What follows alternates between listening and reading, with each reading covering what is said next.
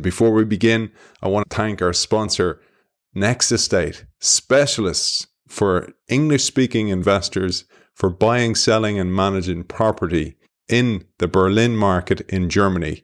You can find Next Estate at next-estate.com and next-estate.de. Allow me to introduce today's guest the way Clayton Christensen does so in the book, The Innovator Solution. I have spent much of the past decade puzzling over two questions. The first, it is easy to explain why poorly run companies fail. But many of history's most successful and best run firms have lost their positions of leadership too. Why is it so hard to sustain success? The Innovator's Dilemma summarized what I learned about this puzzle. It's not just management mistakes that cause failure. Certain practices that are essential to company success, like catering to the needs of your best customers and focusing investments where profitability is most attractive, can cause failure too. The second centered on the opportunity in the dilemma. If I wanted to start a company that could become significant and successful and ultimately topple the firms that now lead an industry, how could I do it? If indeed there are predictable reasons why businesses stumble, we might then help managers avoid those causes of failures and help them make decisions that predictably lead to successful growth. This is the Innovator Solution. The challenge of this research quickly outstripped my abilities, and I have relied upon some extraordinary people to help me to complete it. Michael Raynor has tutored me from the day he arrived as a doctoral student at Harvard, and he has been an exceptional colleague. To describe Michael's integrated grasp of arts, letters, philosophical discourse, and history as incisive would understate his intellect. Michael has balanced his work, his duties as a husband, father, and director of research at Deloitte Consulting, all while shuttling between Toronto and Boston. I deeply appreciate his selfless, humble, and persistent hammering to get these ideas shaped right. He has become a great friend. Our guest on this very special tribute to the work of Clayton Christensen, he is the author and co-author of 4 books, including The 3 Rules, The Innovator's Manifesto, and The Strategy Paradox, all of which sit eagerly on the shelf behind me to cover in the future. It is a pleasure to welcome the co-author of The Innovator Solution, Michael Raynor. Welcome to the show. Thank you, Aidan. It's gracious of you to read back Clay's words. It's been a long time since I've gone and looked at them, and it's touching and appropriately humbling to hear them. So thank you for reminding me of that. Absolute pleasure, and thank you for joining us and dedicating some time to this, Michael. I know you're busy, as Clayton pointed out there in that introduction. I thought we'd start with that relationship because writing a book at that early stage, just after the Innovator's Dilemma, obviously brought you together closer, and it probably changed the course of your life in many ways, and some that you won't even know. Perhaps we'll start with that relationship. Yeah, I met Clay he was recent faculty at, I'm trying to remember the precise dates. I think his doctoral work finished in 92. He joined HBS faculty upon graduation. Dilemma came out in 97, was not an instant hit. And then took off like a rocket ship in kind of, I'm going to say early 99, something like that. And he was on the cover of, I can't remember if it was Forbes or Fortune, I'm going to say Forbes, with Andy Grove. And then that really put him into the stratosphere. And while that was all happening, he was still fulfilling a full slate of teaching responsibilities at HBS, where, as you mentioned, I was a doctoral student. And I took a doctoral seminar with him. And so that's when we had a chance to work together. And I graduated in 2000 and joined Deloitte in Toronto and collaborated with him on my first publication, my first Deloitte publication. So he was gracious enough to co-author something that we did together. And I think as a consequence of the seminar work and then collaborating on that paper in 2000, came out in 2001, it was as a consequence of that he invited me to work with him on Solution, which was something that he had been working on for some time. It's not as though we were kind of staring at blank sheets of paper wondering what Innovator Solution was going to say. Clay had a whole body of work and indeed a chapter outline already in place. I've had more than a few people come up to me over the years and say, "Oh, so you're second author. He's the famous guy. So you did all the work, right?" I'm like, No. I'd like to think I earned my spot as second author, but second author is the right place for me to be. I'm not concerned, not confused about that at all. A lot of that work was already done. A lot of the thinking was already in place. And to the extent that I contributed, it was in helping to craft it into what I hope is a coherent and an accessible narrative. So it was, and you're absolutely right. The second half of your observation, to say it changed my life, is entirely accurate. I'm hoping we're going to cover those articles, because to cover this book, it's so robust. The questions asked are timely. They have not gone away. In fact, they're probably more relevant than ever before. But I'd love to cover the 2001 article today in this sitting. But also then, like you said there, so he was working on the solution to the dilemma. And what often happens in this field is that you get accused of scaremongering. And that did not escape the innovator's dilemma or solution later on, when some proponents went ahead and actually criticized the disruptive innovation theory. And I was hoping we'd cover that today, because in looking at that, like you did in an article that you wrote, you actually educate very, very well on the theories. So I thought we'd do that because it was a really interesting read for me. I really enjoyed it, and it's available on Deloitte's website. I'm going to put it in the show notes where people can download it. It's your response to a critical article in the New Yorker by Jill Lepore, and it was really, really helpful. And I'd love to cover those two things today. But let's start with the 2001 article.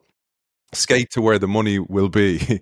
And it's still so timely, that article. So maybe we'll set it up with your context for the article and how that happened, and then we'll get into the actual content. I got to say, the title of that article was Clay's idea, which will be forever an embarrassment, because of course, skate to where the puck is going to be is something Wayne Gretzky said. So for Clay to beat me to the punch on a hockey metaphor is something I will never let myself live down, especially since Gretzky and I were born in the same town, Brantford in Ontario. So I missed my chance on that one, I'll tell you. And that was an attempt to that article focuses on one particular dimension of the suite of frameworks that are discussed in Innovator Solution, and it speaks to something that has informed my thinking ever since I, came to grips with that particular approach, and that's the oscillation in any value chain between integration and interdependence and modularity. So any value chain, as the metaphor would imply, has any number of links or components to it. And the degree to which you need managerial tools to integrate those links so that they connect well and work well together, and the degree to which you are better off relying on market mechanisms to integrate them, is a strategic choice. It's not something that that is dictated to us, right? So as managers of organizations, leaders of organizations, you get to decide what mechanisms you're going to use to coordinate activity. And so what Clay's work there revealed for me is both, this is something that changes over time and the forces that cause it to change over time. And so skate to where the money will be was an elaboration on that one particular set of tools. You talk about in that article something that we've seen unfold since then, which is unbundling and disintegration of large firms to try and look for value or maybe sell off parts of the company. But you also then talk about overshoot. And those two theories or those two concepts are really important to understand when you look at the Innovator Solution. Maybe you'll unpack those for us as well. Yeah, I think it's useful to differentiate right at the outset the difference between a diversified conglomerate and an integrated firm. Right, so we're not talking about GE in 1967, right, with nuclear power plants and broadcast assets. So that's a whole other quandary. Instead, we're talking about organizations that that have under their roof the various components required to create a solution for customers. So the classic example, and I'm really dating myself here, but the classic example that we used was the evolution of the personal computer industry. And back in the day, God help me, in the 1980s, 1990s, there was an arm wrestle between Apple and Microsoft about whether you should be integrated across hardware and software, or whether this is something that would be entirely modular. And so you had the Wintel architecture with the Intel microprocessor, the Microsoft operating system, applications provided by third parties, and other companies still manufacturing the computers. And then you had Apple, which was, by comparison, kind of soup to nuts, everything under one roof, right? Their own OS, their own hardware, their own applications, and so on, right? There are all kinds of nuances there, but I'll submit that the characterization I've given it is close enough for current purposes. And then people observed that, given Microsoft's dominance during that era, they said, wow, so clearly the right thing to be is highly modular, right? You focus on the valuable parts of the value chain, not the less valuable parts of the value chain. And Clay's observation was, well, hey, wait a minute. It's a little more complicated than that, because Apple was, of course, very successful in its early days and then less successful after the fact. And why might that be? And so what Clay observed is that when you're building when you're trying to master a suite of technologies and integrate them in order to create a solution that's good enough for very demanding consumers, you can't really rely on market forces, because it's very difficult to nail down precisely what it is you want from your suppliers. So when you can't specify what you want, when you can't determine what good performance is actually worth, you're better off having all of that under one roof and using organizational mechanisms to coordinate activity, to allocate value, and so on. And that will allow you to deal with the ambiguities and the rapidly changing nature of the technology more effectively than companies that are forced to deal with long-term contracts with arm-length suppliers. But once things settle down, right, once you know where what those interfaces look like, once you can specify the engineering parameters, once you can specify the financial parameters of transacting, etc., and so on, then in fact it does make sense to use market-based mechanisms, and then as an organization you should disintegrate. And then you get to choose. So what are you going to keep? Well, now you want to think carefully about what dimension, what element, what link in that value chain is in fact going to be in a position to hoover up most of the profits. And at the risk of making it sound easy, because it's not, you want to hold on to that module, right, that link in the value chain that is driving the performance of most value to customers. And so when you think about a personal computer, again, I'll stick to the 90s just to avoid picking fights with anybody today.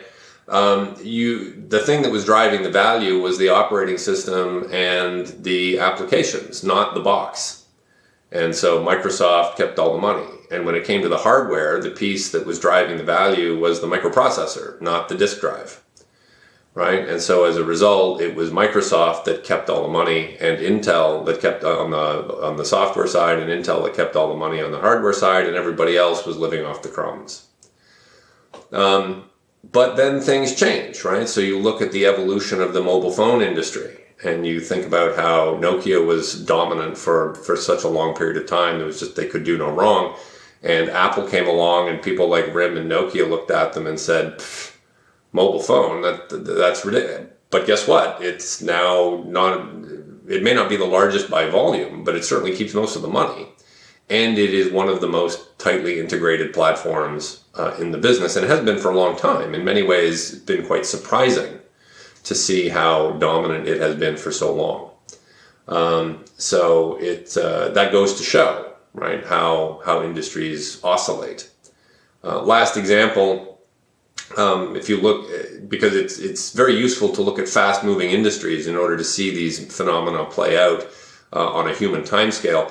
If you look at the auto industry and go back to 1920 and look at how that has oscillated, it has gone through a similar series of, the waxing and waning of modularity versus interdependence over time. You start out with Ford, where it's completely integrated soup to nuts. You end up with General Motors becoming dominant with a much more modular approach.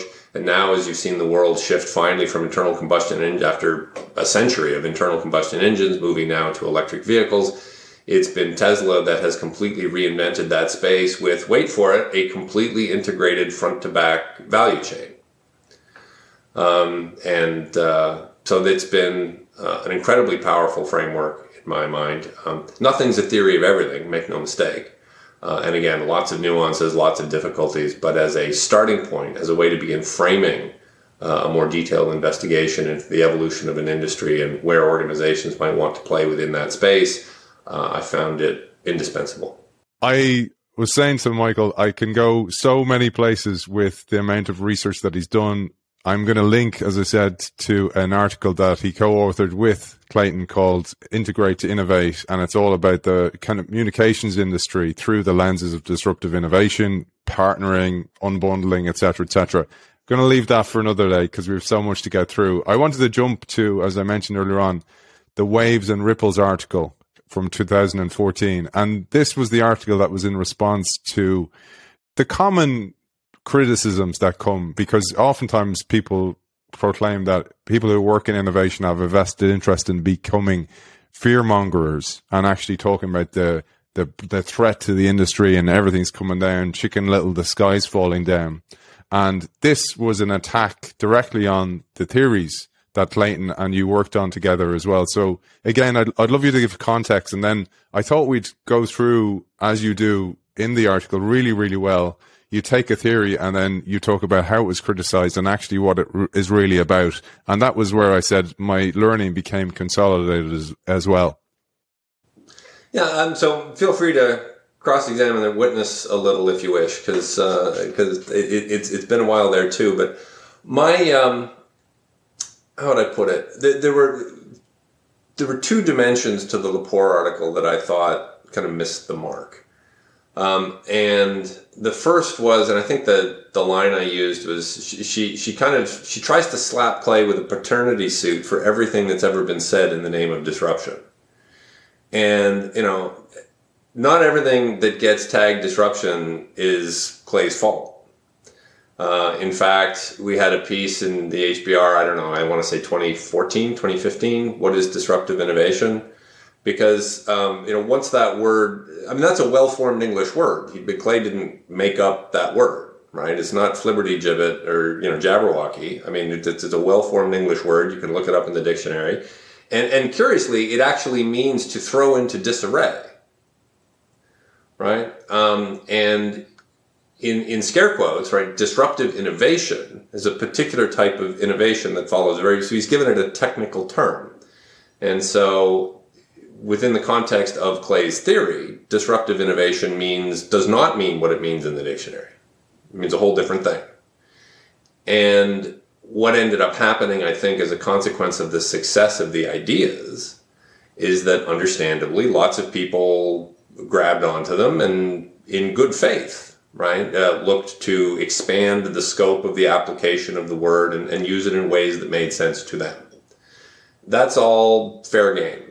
But I'm going to say most, hard to read everything, but in most instances, these good faith efforts to expand the scope of the theory were done largely on the base of anecdotal evidence, not the kind of careful research that Clay conducted to create the theory in the first place. And in most instances, those attempts were not consistent with disruption theory. They did not extend or elaborate on the theory in particularly useful ways. For the most part, they just confused the issue. And so Lepore comes along and scoops up pretty much everything that's got the word disruption in it and says that's Clay's fault. Well, I don't think that. No, I'm going to disagree with that. And in the article that I wrote in response, I tried to make that case, and people can decide for themselves whether I made a compelling case or not. But so that's one dimension of it. And then the other piece of it is that I think, as is not uncommon, she misunderstood, I think, some important nuances for how these dynamics of competition play out over time. Perhaps most notably, Clay's foundational research, going all the way back to his doctoral dissertation, focused on the disk drive industry. And so in Lepore's criticism, she says, well, look at the disk drive industry today. It doesn't look anything like that. Well, okay, that's like saying Carl Lewis was never a championship sprinter because Carl Lewis is no longer a championship sprinter. Well, that's foolish, right? Those two dimensions of the criticism, I think, went a long way to undermining really. And this sounds uncharitable because Jill Lepore is a respected academic and longtime staff writer at the New Yorker. This is not, it's not like she hasn't earned the right to have an opinion on these things. But it seems to me that there's very little of merit in her criticisms of disruption theory. There was a link to the 2009 financial meltdown because of disruptive theory, and people went way overboard in trying to find new ways of making money, etc. So it does go a bit far. But also, and this is said with respect for Jill Lepore as well, it's very difficult to understand this even when you work in the field. Because I pulled a quote, and this is from the footnotes from chapter 2 of the Innovator Solution. And this is really, really helpful. I'd love you to unpack this. You and Clay wrote, after watching students and managers read, interpret, and talk about this distinction between sustaining and disruptive technologies, we have observed a stunningly common human tendency to take a new concept, new data, or new way of thinking and morph it so it fits one's existing mental models. Hence, many people have equated our use of the term sustaining innovation with their pre-existing frame of incremental innovation, and they have equated the term disruptive innovation with the words radical, breakthrough, out of the box, or different. They then conclude that disruptive ideas, as they define the term, are good and merit investment. We regret that this happens because our findings relate to a very specific definition of disruptiveness, as stated in our text here. I thought that was a key piece of information and is often a folly that happens to so many people. Yeah, I think that's true. I mean, for me, the way I keep it clear, or try to keep it clear in my head, is to remember that disruption theory is a theory of customer dependence, right? It's a demand side theory, not a supply side theory. So the incremental versus breakthrough innovation, that's a supply side thing, right? That's about comparing different solutions with each other and saying, this change is this big and this change is this big. So this is incremental and this is breakthrough. And so this is sustaining and this is disruptive. No, because you're talking about supply side, right? Disruption theory is about which customers are you serving, right? You tell me which customer segment you're serving and we're 98% of the way home to whether or not you are going to pursue a sustaining or a disruptive path to whatever, in pursuit of whatever financial success, whatever commercial competitive success you hope to achieve, right? So it's all about the customers, right? Disruptive innovations start out serving unattractive niches with inferior, so it does have a supply side element, make no mistake, but it is fundamentally about serving different customers that are of no interest to incumbents. Right? And into the bargain, you very often do it using technologies that are of no relevance to the incumbents. And then when you put those two things together, you've got an opportunity to knock them off. Why? Because you're perfecting a fundamentally different set of solutions, targeting a completely different set of customers. And so it's not that they don't see you, it's they do see you, and they don't care. That you're hidden in plain sight. That's perfect. Right. And so all the way back to where you started, Clay's question was, if I wanted to build a company that was going to knock off the incumbents, powerful, well-run incumbents in an attractive industry, how would I do it? Well, you probably wouldn't want to mount a frontal assault on their 50-foot high, 3-foot thick castle walls, right? You're probably going to lose. You'll be Monty Python galloping up to the French castle, clapping your coconuts together. I realize I'm mixing scenes from that movie, but you know what I mean. And that won't go well. Disruption is a very different way of attacking those fortified positions. I'd love to build on that, and I knew the Monty Python reference or something else. because I was thinking of the Black Knight when he hacks off his leg, and he keeps fighting. That's a more famous line. You're right. That's when the company keeps fighting, and it's like it's game over here. It's game over. So I'm going to jump to actually Innovator's solution, because there's some terms there that you articulate really well, and I actually found the solution does a great job of simplifying the dilemma in many ways. And there's some key terms again that are so important to understand, and I'd love you to talk about them. The first is value network, and I'm going to leave a little quote to tee you up here. Our original dimensions, time and performance, define a particular market application in which customers purchase and use a product or service. In geometric terms, this application and set of customers reside in a plane of competition and consumption, which the innovator's dilemma called a value network. And this term is so important to understand because of that area of non-consumption, and is the product worthy for my best customers, etc. Yeah, it really, what I think Clay was getting at in characteristically precise terms was identifying that it's not like you're just opening a lemonade stand in a different part of town, right? So if you're going, in many instances, we're looking at fairly, almost any product today is technologically sophisticated. There's no such thing as a simple product. I don't care what you're making anymore. And if you're going to create something that is drawing on different technologies, has a completely different performance profile in order to appeal to different customer segments, then chances are the entire, what we referred to 15 minutes ago is kind of the value chain, right? The value network is a better metaphor, right? Because the notion of a value chain connotes this notion of linear links, and it goes one to the other to the other. And that's a somewhat limiting image, right? So value network captured, today we'd say ecosystem, right? So we're as we grope our way towards images and metaphors and language that captures the true complexity and interdependence of the various elements of what it takes to create a modern product.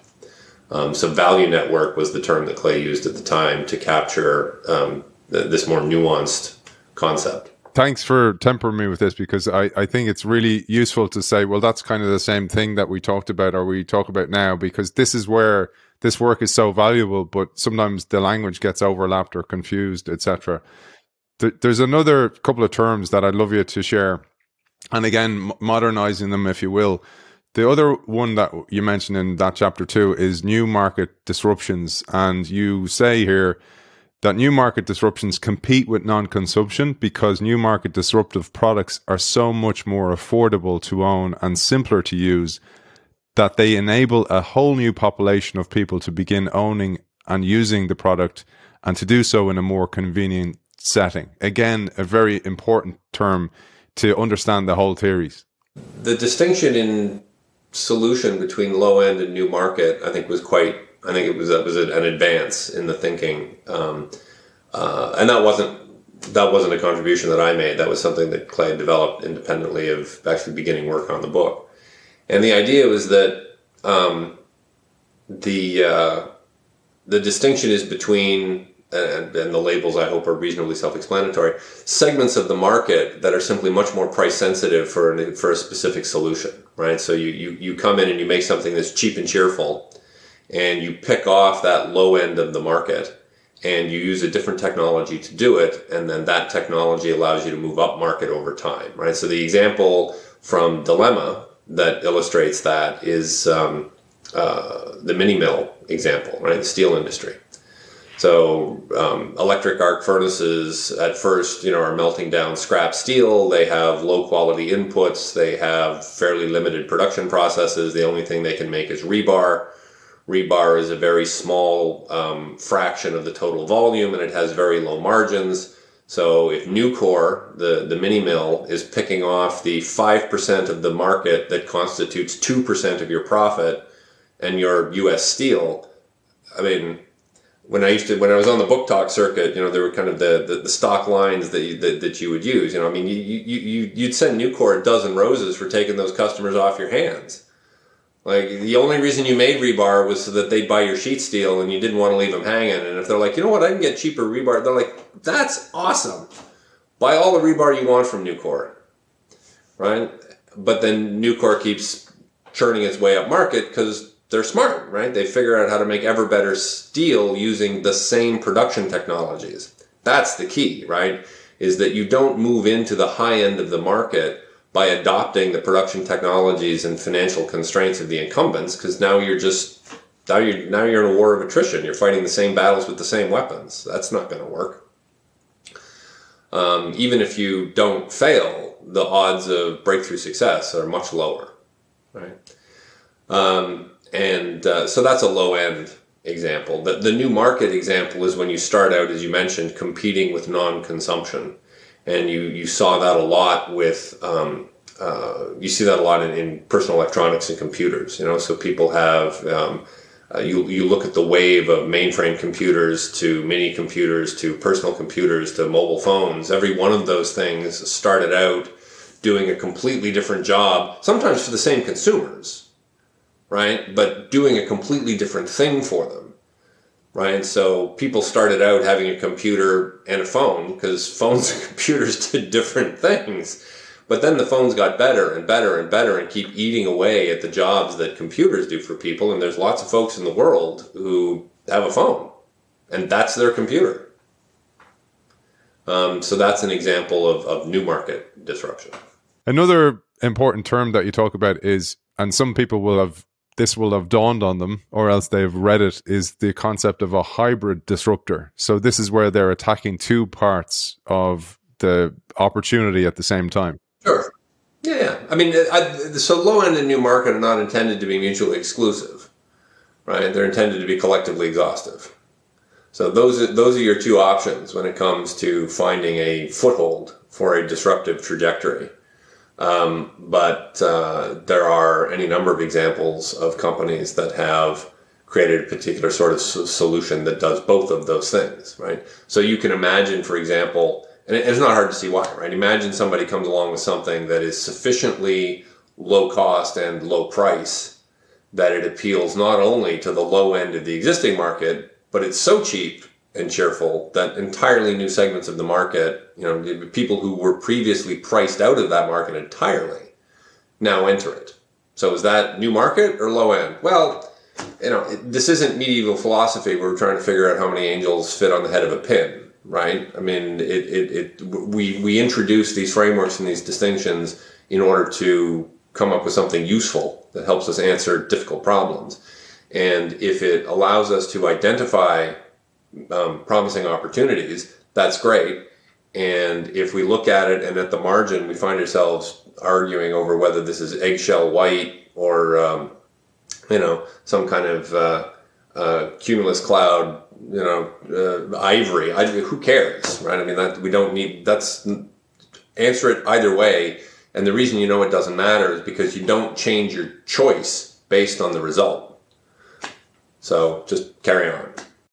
And some of the questions that you ask to identify, is it a disruptive opportunity, are important as well. And again, this goes to the solution. We won't do them all because there's an exhaustive list and a lens through which to ask those questions. But there's some key questions that perhaps you might share with us that to ask, to go, is it just a good idea or is it disruptive?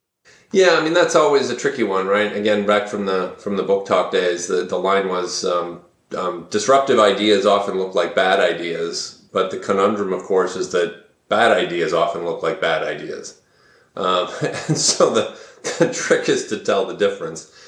And the checklist, some of the elements of that checklist that I have found helpful, right, is, so in the first instance, we've talked about the demand side a fair bit already, right? So understanding what customers are you serving. You want to know what kind of financials you need to hit in order for this to be attractive to you versus your putative competition, right? Something where smaller volumes and thinner margins are nevertheless an attractive result for you versus them. That's great, right? You want them motivated to go somewhere else instead of to chase you. And then critically, you want to ask yourself, does your solution build upon or have at its core what I've referred to as an enabling technology?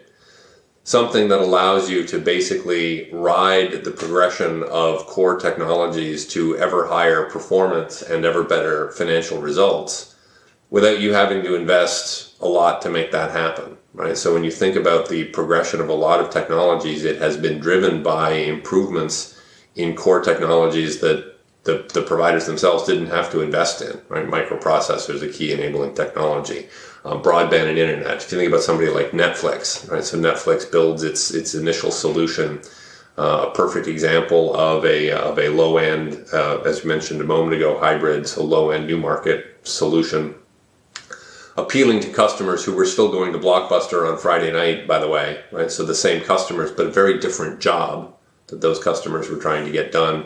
And it did so with a completely different set of performance criteria. And then Netflix was able to get better over time. Why? Well, because the phone companies were busy and the cable companies were busy building out ubiquitous broadband solutions, and the consumer electronics companies were busy building ever better phones and computers so that you could consume their product whenever and wherever you wanted. That's brilliant. So that's a great example of somebody that got all of those things right. Now, to point out the fact that trees don't grow to the sky, what kind of battle is Netflix embroiled in today? Well, now it's a slugfest. You may have heard of the streaming wars. I don't know if unless you've been living in a cave, right? That it's a different game today than it was in 2015, right? So where disruption theory was a very powerful lens through which to view Netflix's prospects for a long time, it gets to the point where, well, circumstances have changed. You get to the point where the enabling technology is kind of plateaued. You get to the point where other incumbents are like, wow, this matters to me. I need to throw some resources at it. And that's great. That's the evolution of competition in the marketplace. It's not that all of a sudden I say, oh, I guess disruption's no good because it doesn't explain what's going on now in this particular industry. No, it's just no longer appropriate. Right? It's and that, I suppose, is something that I've, to the extent that I've got a potentially slightly different perspective on disruption theory. It's that I think the power of the theory lies in understanding when and where it's applicable, not looking for ways to expand its remit so that it explains everything all the time. Because I think that's, I'm overstating the case to make a point, but I think there's real danger. The sort of the community of folks that has grown enormously over the years, that has found real value in disruption theory, it can be incredibly tempting to see its application in places where it may actually not be either the best solution. In fact, it may not even be an appropriate toolkit to use. You make that very clear in the Innovator solution, and that's one of the things I noticed from reading the Lepore New Yorker article, is that you are very humble about it, you and Clay, and you go, this is just a lens through which to see things, but it doesn't mean that you're going to guarantee success, and it doesn't mean it's the right lens. Like you consistently say that, so I wanted to emphasize that as well, that you do make that very, very clear, and it's never like, here's my man with the hammer tool that works for everything, and not at all. But I wanted to jump to another couple of things that you rightly identify. So one of the questions you ask, and this goes both to your article Integrate to Innovate with around the communications industry, but also anywhere, is like, what do I do myself within the organization, and when do I partner? That's another core question that is important to the solution.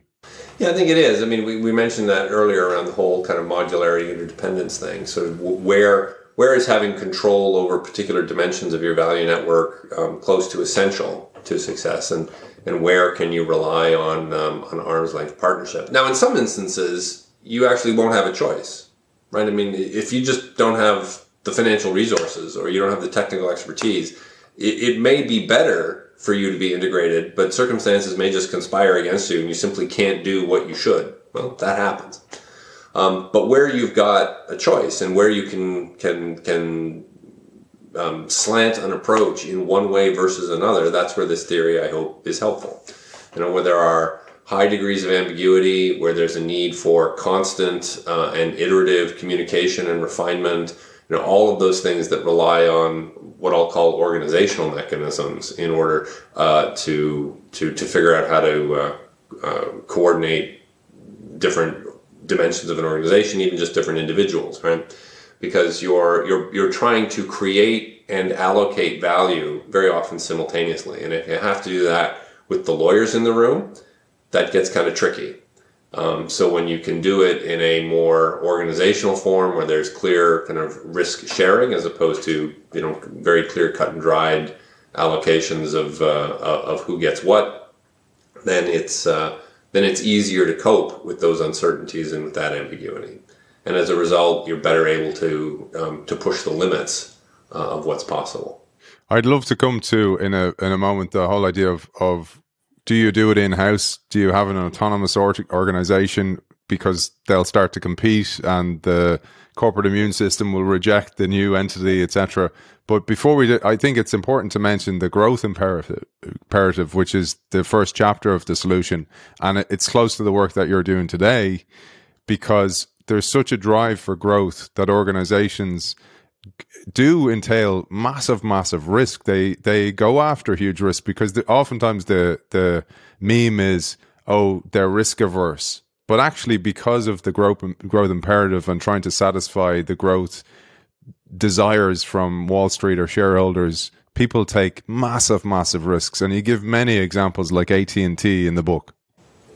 Yeah, my thinking has kind of evolved on that, right? I mean, it's and largely as a result of the climate crisis. So the notion that sort of every organization has to grow. It's I don't have a well worked out answer, frankly. So I don't have a pat view on what that looks like. I'm increasingly of a view.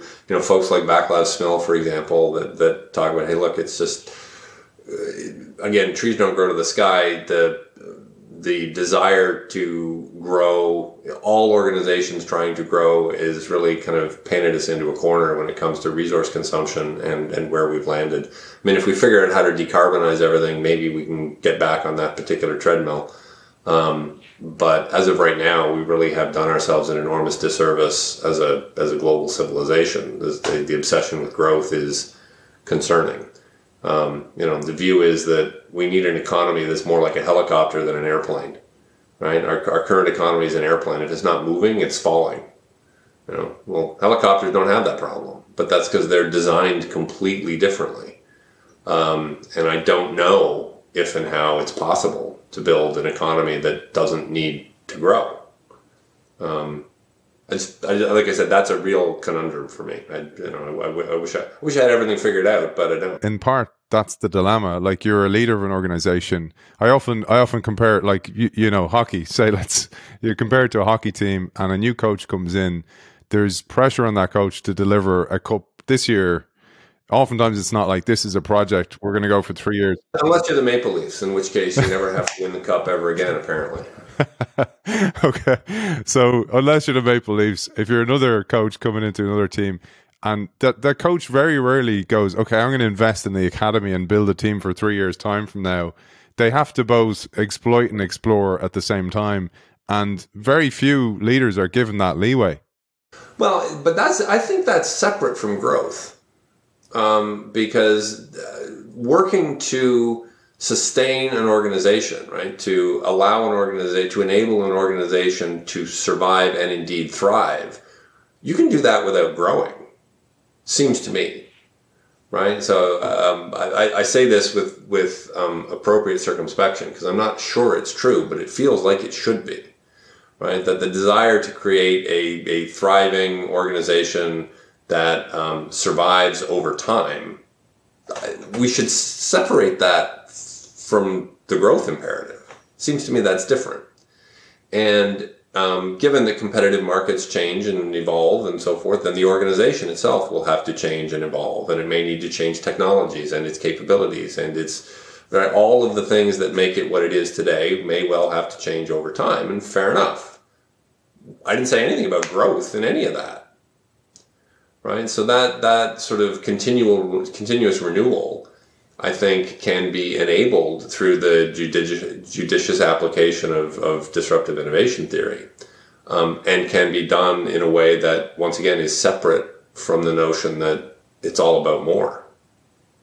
It may be all about different rather than being all about more. I don't know. And one of the things you talk about then is in the growth imperative is so you have this. Oh well, you said Wall Street. You've grown so much. Wall Street's seeing the growth. You predict X amount of growth, and your stock market price is based on the prediction of growth, and therefore you become slave to that potential. So that's where I'm kind of going. Like, you're a leader of an organization. How do you manage that? You have to almost kind of, as you say, you can grow by in a holding pattern, almost like winter for a plant. I'm still riotous. The roots are riotous, but I'm in this holding pattern as I'm powering up new growth.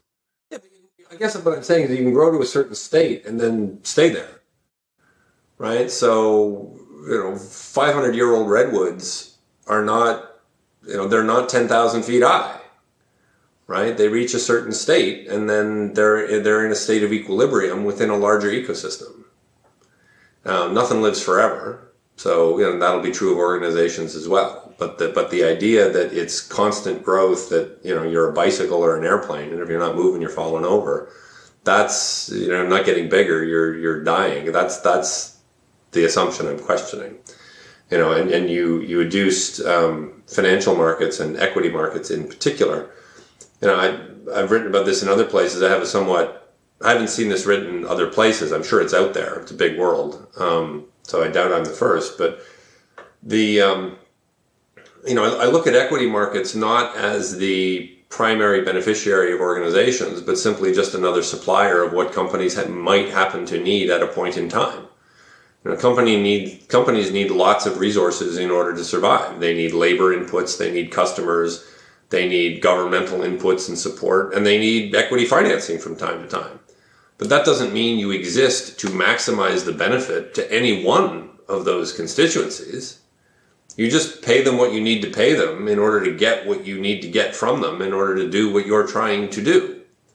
And so if equity investors require a certain level of return, well, then that's what you aspire to give them, and no more. Why would you maximize their value?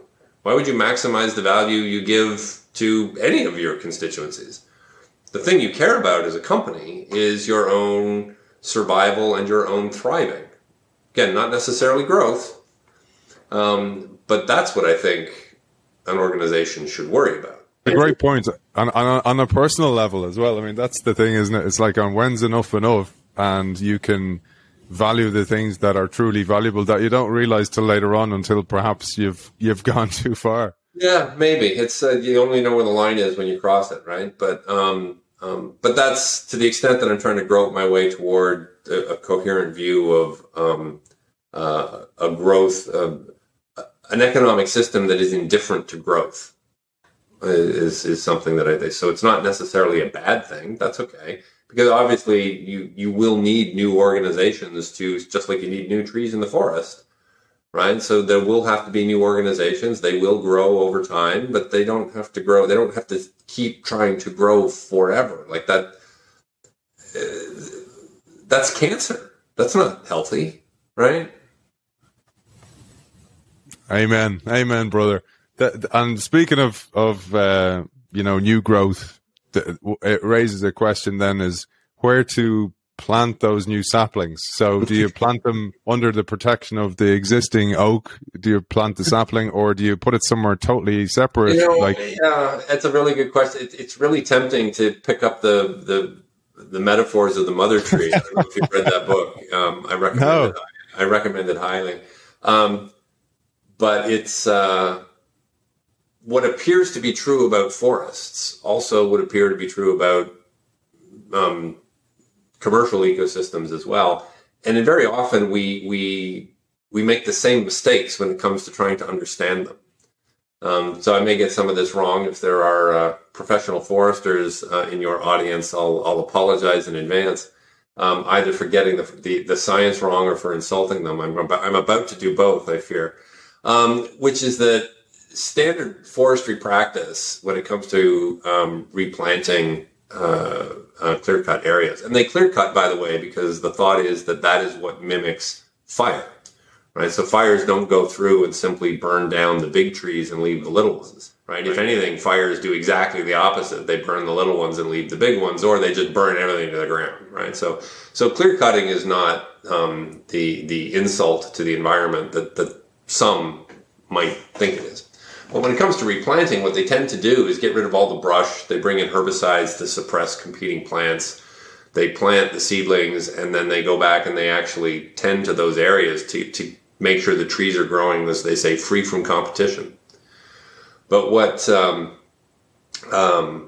mother tree, I can't remember the woman's name who wrote it, unfortunately, but it's called The Mother Tree.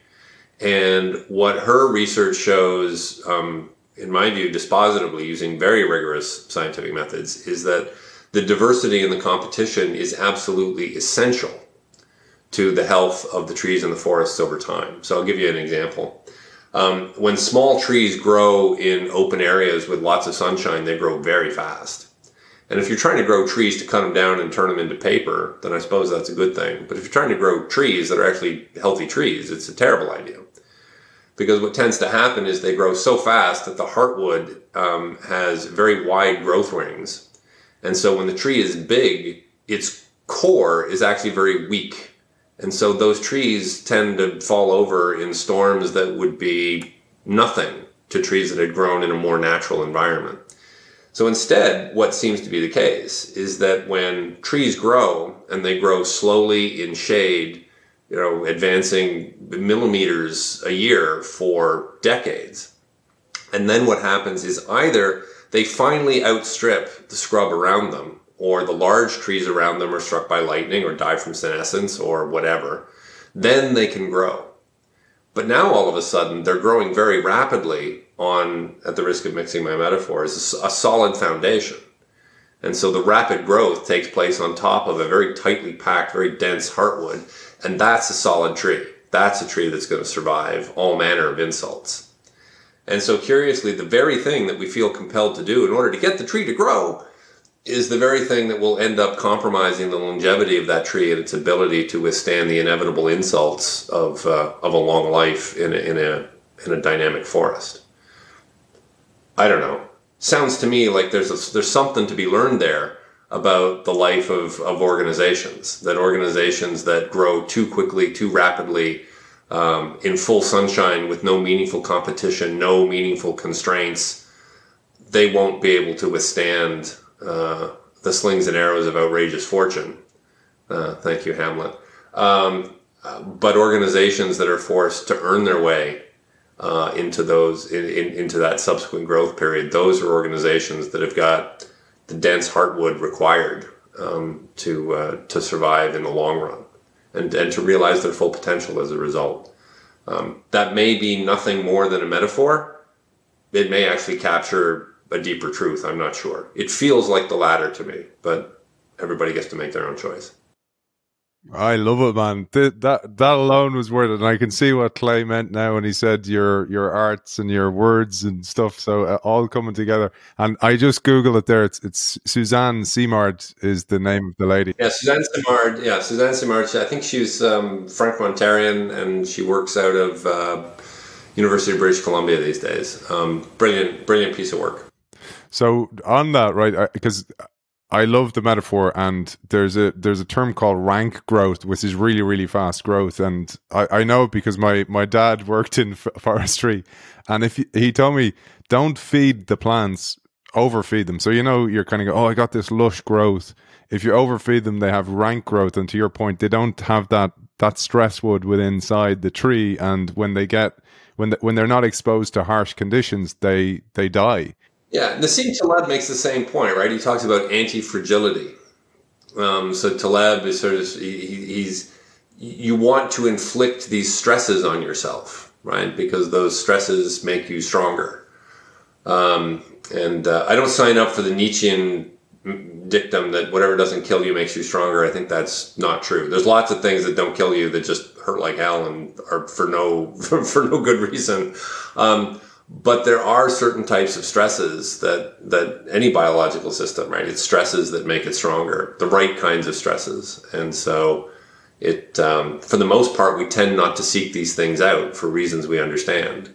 But we shouldn't engineer the environment to avoid these things, because we pay a price. And I think that's one of the things we're seeing at the moment with some of these unicorns that were buying customers, etc., that they're a little bit like the rank growth. I think you got something there. Sort of the avalanches of cash, and it's I don't know. WeWork. There's a great documentary on WeWork as well. So it's not, we're not saying anything out of school here. There's I was tempted to keep the metaphor going and go, what about the forester? So the forester as the CEO, because this is an important question you ask, is, okay, you've decided to move the new entity, and you mentioned loads of case studies in the book, like IBM. They survived because they actually created a new unit away from the mothership, away from the sucking sound of the core that didn't bring them back in. And that's an important consideration. But then also you ask a really important question, and many of our audience are CEOs, is when do they get involved? Because when they get involved can kill the new entity. They can kill the sapling. They're like, when's this going to be profitable? They start kicking the tires of it. And it's a really important question. And I don't know if there is an answer to that. Yeah. Well, it occurs to me that the bumper sticker that Clay used, that I found very helpful, is that you want to be impatient for profit, but patient for growth.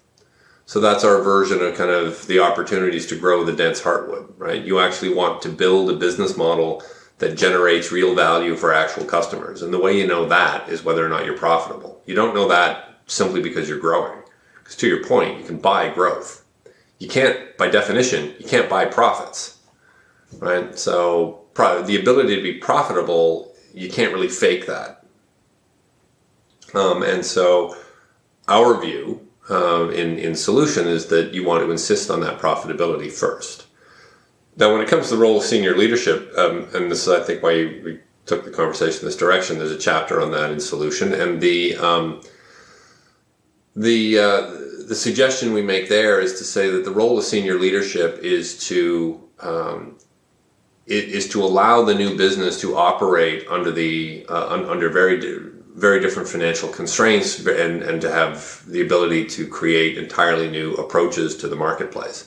So it's not necessarily that as senior leadership you get involved to create the new thing. I mean, CEOs are allowed to have good ideas too, by the way. So if you've got a good... It's tricky though, because if the CEO says, I think this might be a good idea, guess what? Magically it turns into a thing that everybody works on. So it's very tricky, right? You have to be careful on, not having ever been a CEO. I've never experienced that, but I'm told that's what happens.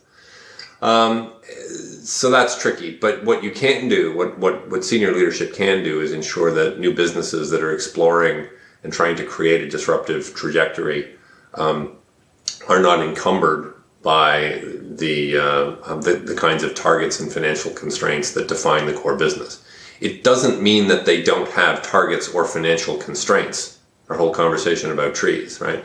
You need targets and constraints. Those are absolutely essential. To just kind of throw open the barn doors and take off the halter and say, let her rip. That's a good way to lose a horse. But they will have to be very different. And the art, to some extent, lies in choosing what those are. And it's very circumstance specific, and much of what I've spent a lot of my career thinking and writing about is deciding specifically what those should look like under what kinds of circumstances. We're going to cover, I'm pointing behind me to the shelf here nicely. They're not superimposed, by the way. They're on the shelf. They're real books? Wow. Okay. Oh, absolutely. All hardcovers, man. All hardcovers. 3 rules up there. Look, there it is up the top. So I'm dying to get to rip into those and rip off the barn doors and get stuck into those later on in the year. But I really wanted to ask the capabilities question. So this probably goes to culture, is you're going to try things and a lot of them aren't going to work. And I don't mean, for example, where you go that growth imperative where it's like kind of going buying up lots of stuff, and actually you probably would have been better off not buying anything and just focusing on the business and building inner capabilities maybe. But the whole concept of trying something and it not working, but actually looking for assets in the ashes of what was left over is a really important part of the culture. And I think this is where we go culture back to hockey. The culture of the team is also part of why the team's winning. It's not just about technical prowess. Yeah. And here we're really getting beyond the remit of disruption theory proper, right? And that's understandable because all of these things are connected inextricably. And so I alert. Kind of send up a flare there only because I say different things with different degrees of ferocity, right? Based on what I think I understand and what my evidence might be. So I'll talk about the mechanics of disruption and innovation with a fair degree of confidence. There are other things that I'll have an opinion on, but I'll say that with less vigor. But yeah, I mean the culture of an organization, the values of an organization, the way in which people interact with each other. I mean, of course, that's absolutely essential. I mean, organizations fundamentally are groups of human beings trying to get along and coordinate their activities. So guess what? The way in which we deal with each other is essential. You know, the way I have come to think about it is that we're primates with brains, not computers with bodies. We're dealing with 2 million years of all manner of evolution that makes it actually, in many instances, really, it both makes it possible for us to do what we do, and in many ways makes it very difficult to do a lot of the things that we're trying to do. We've all lived through that, and I don't have particularly well worked out or a privileged perspective on how to do that more effectively, I'm afraid. Well, I had a vested interest in asking that because I thought it was a nice way to bring it right back to Clay again, because one of the consistent things I heard about the man, and I didn't know him, was that when you did, and he would make you feel like you were the expert and you were the most important person in the room, and that also created a bond that got the best out of you. Yeah, I mean, the way I think about it is I've learned a great many things from Clay, but one of the meta learning almost is that you should be able to learn from anyone. I mean, everyone you meet will know things you don't know and should, and that's what you want to be on the lookout for. And so that's one form I think that humility can take is to understand that whomever you meet, they will have life experiences that you can't relate to, and that you would be better off if you could. And so, one version of that my wife shared with me from one of her friends was, be kind, for we all carry a great weight. And that's kind of the other side of that coin, right? So be curious, because we all carry great knowledge. Beautiful. Absolutely beautiful way to conclude today's episode. Michael, for people who want to find out more about you and your work and the books behind me here on the shelf, I'm going to be hunting you down to get you back on the show, man. And you'll have to think of some more metaphors for the future for next time. Yeah, as the saying goes, I got a million of them. I don't know if they're any good, but I got a million of them. Yeah. I like them. I'm a metaphorical learner, so I'm totally up for it. Where can people find you if they want to reach out and find out more about your work, etc.? Yeah, well, I mean, feel free to contact me. I'm mraynor@deloitte.com. And back in the day, I had a website, but I really don't anymore. So any of the books are available from wherever fine books are sold. You can find them online, and less so in the shops because they've come out a few years ago now. But still all available online, of course. They're all available online. I can testify to that. And I hunted down the hard copies as well. They're out there as well. Author of The Innovator Solution, Michael Raynor. Thank you for joining us. It's been a pleasure. Take care. I want to thank our sponsor, Next Estate, specialists for English-speaking investors for buying, selling, and managing property in the Berlin market in Germany. You can find Next Estate at next-estate.com and next-estate.de.